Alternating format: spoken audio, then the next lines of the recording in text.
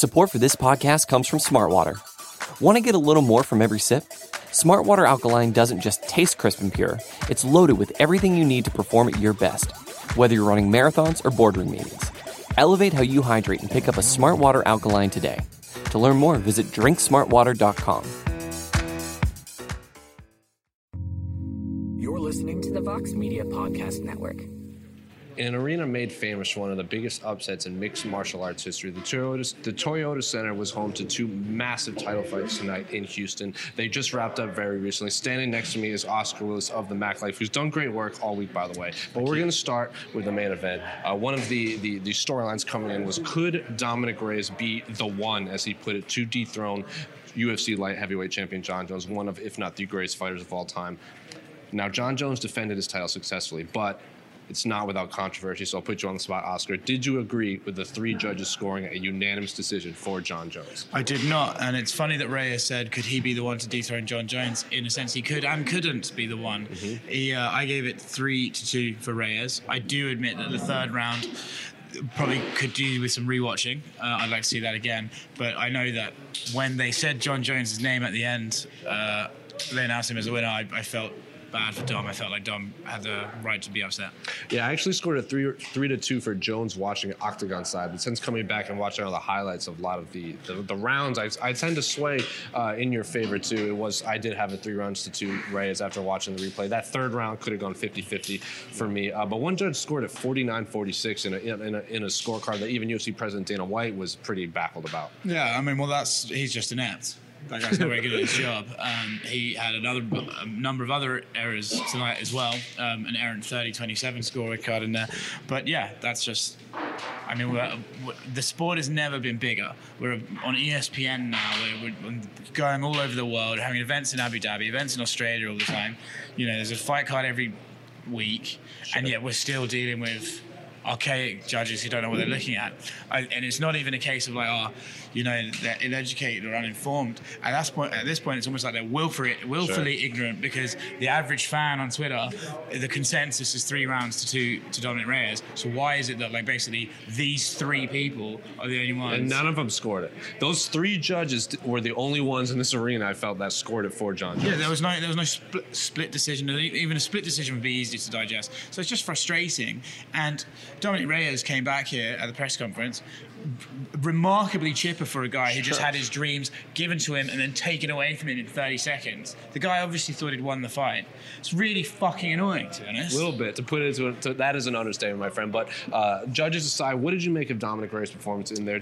One of the storylines Jon Jones said coming was Dominick Reyes just has a left hand and nothing else. So judges aside, what did you make of Dominick's performance inside? I thought he was unbelievable, to be honest. I mean, before the fight, we were talking about his boxing's very good. His boxing's really good. I mean, he threw some beautiful uppercuts in there. His body work was amazing. He threw that long jab, and in MMA, you don't really throw the long jab to the body because knees can come up and stuff like that. He did that against a guy with the longest reach in the sport, essentially. And so I thought his boxing was credible. Where the hell the wrestling came from, I don't know. Jon Jones took down Daniel Cormier. He's taken down basically anyone he's wanted to, and Reyes popped right back up. It was incredible. Even in the last 2 rounds, when he was supposedly gassed, he still managed to get up. I thought Reyes' performance was amazing. So one final one on this fight before we drop down to the co-main event. Looking at Jon Jones, his last fight against Thiago Santos, a lot of people thought he lost rounds 1, 2, and 5. Santos should have won. This one, a lot of people think Dominick Reyes won rounds 1, 2, and 3. Is this the most vulnerable Jon Jones has ever been? Basically, has the rest of the division caught up, or is Jon Jones finally, the mileage of all these 5-round fights finally catching up to him? Well, it's hard to know, because he coasted through Anthony Smith. That wasn't the problem. The Thiago Santos thing was a bit weird because while it was a bit controversial, I felt like he was kind of coasting that too.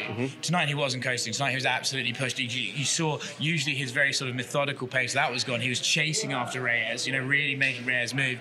So I don't know if we can definitively say he's starting to slow down, but in terms of is he looking more vulnerable than he ever has, certainly if I was a light heavyweight on the come up, if I was a Corey Anderson or a Johnny Walker, this would be when I'd want to fight Jon Jones. Now, dropping down to the co-main event, Valentina Shevchenko, who many considered a bigger favorite in her title fight, even more than Jon Jones.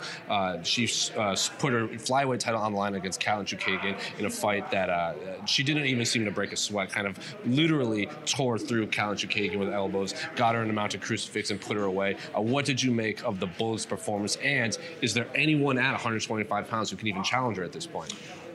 No, to the second question. I mean, it's not fair, but I mean, precision. Mm-hmm. You don't like to call title defenses routine because that's offensive to the challenger, but essentially that's what this was. I mean, Valentina was just put in the work, didn't she? And then, the criticisms of the Carmouche fight, that she was a bit boring and stuff. I mean, if you want a champion to dominate a fight that they're meant to dominate, you want to see them dominate it. You don't want to see them sort of just, like we just said, coast their way to victory. She took it out as crucifix, so she made her bleed like a fountain. Yeah.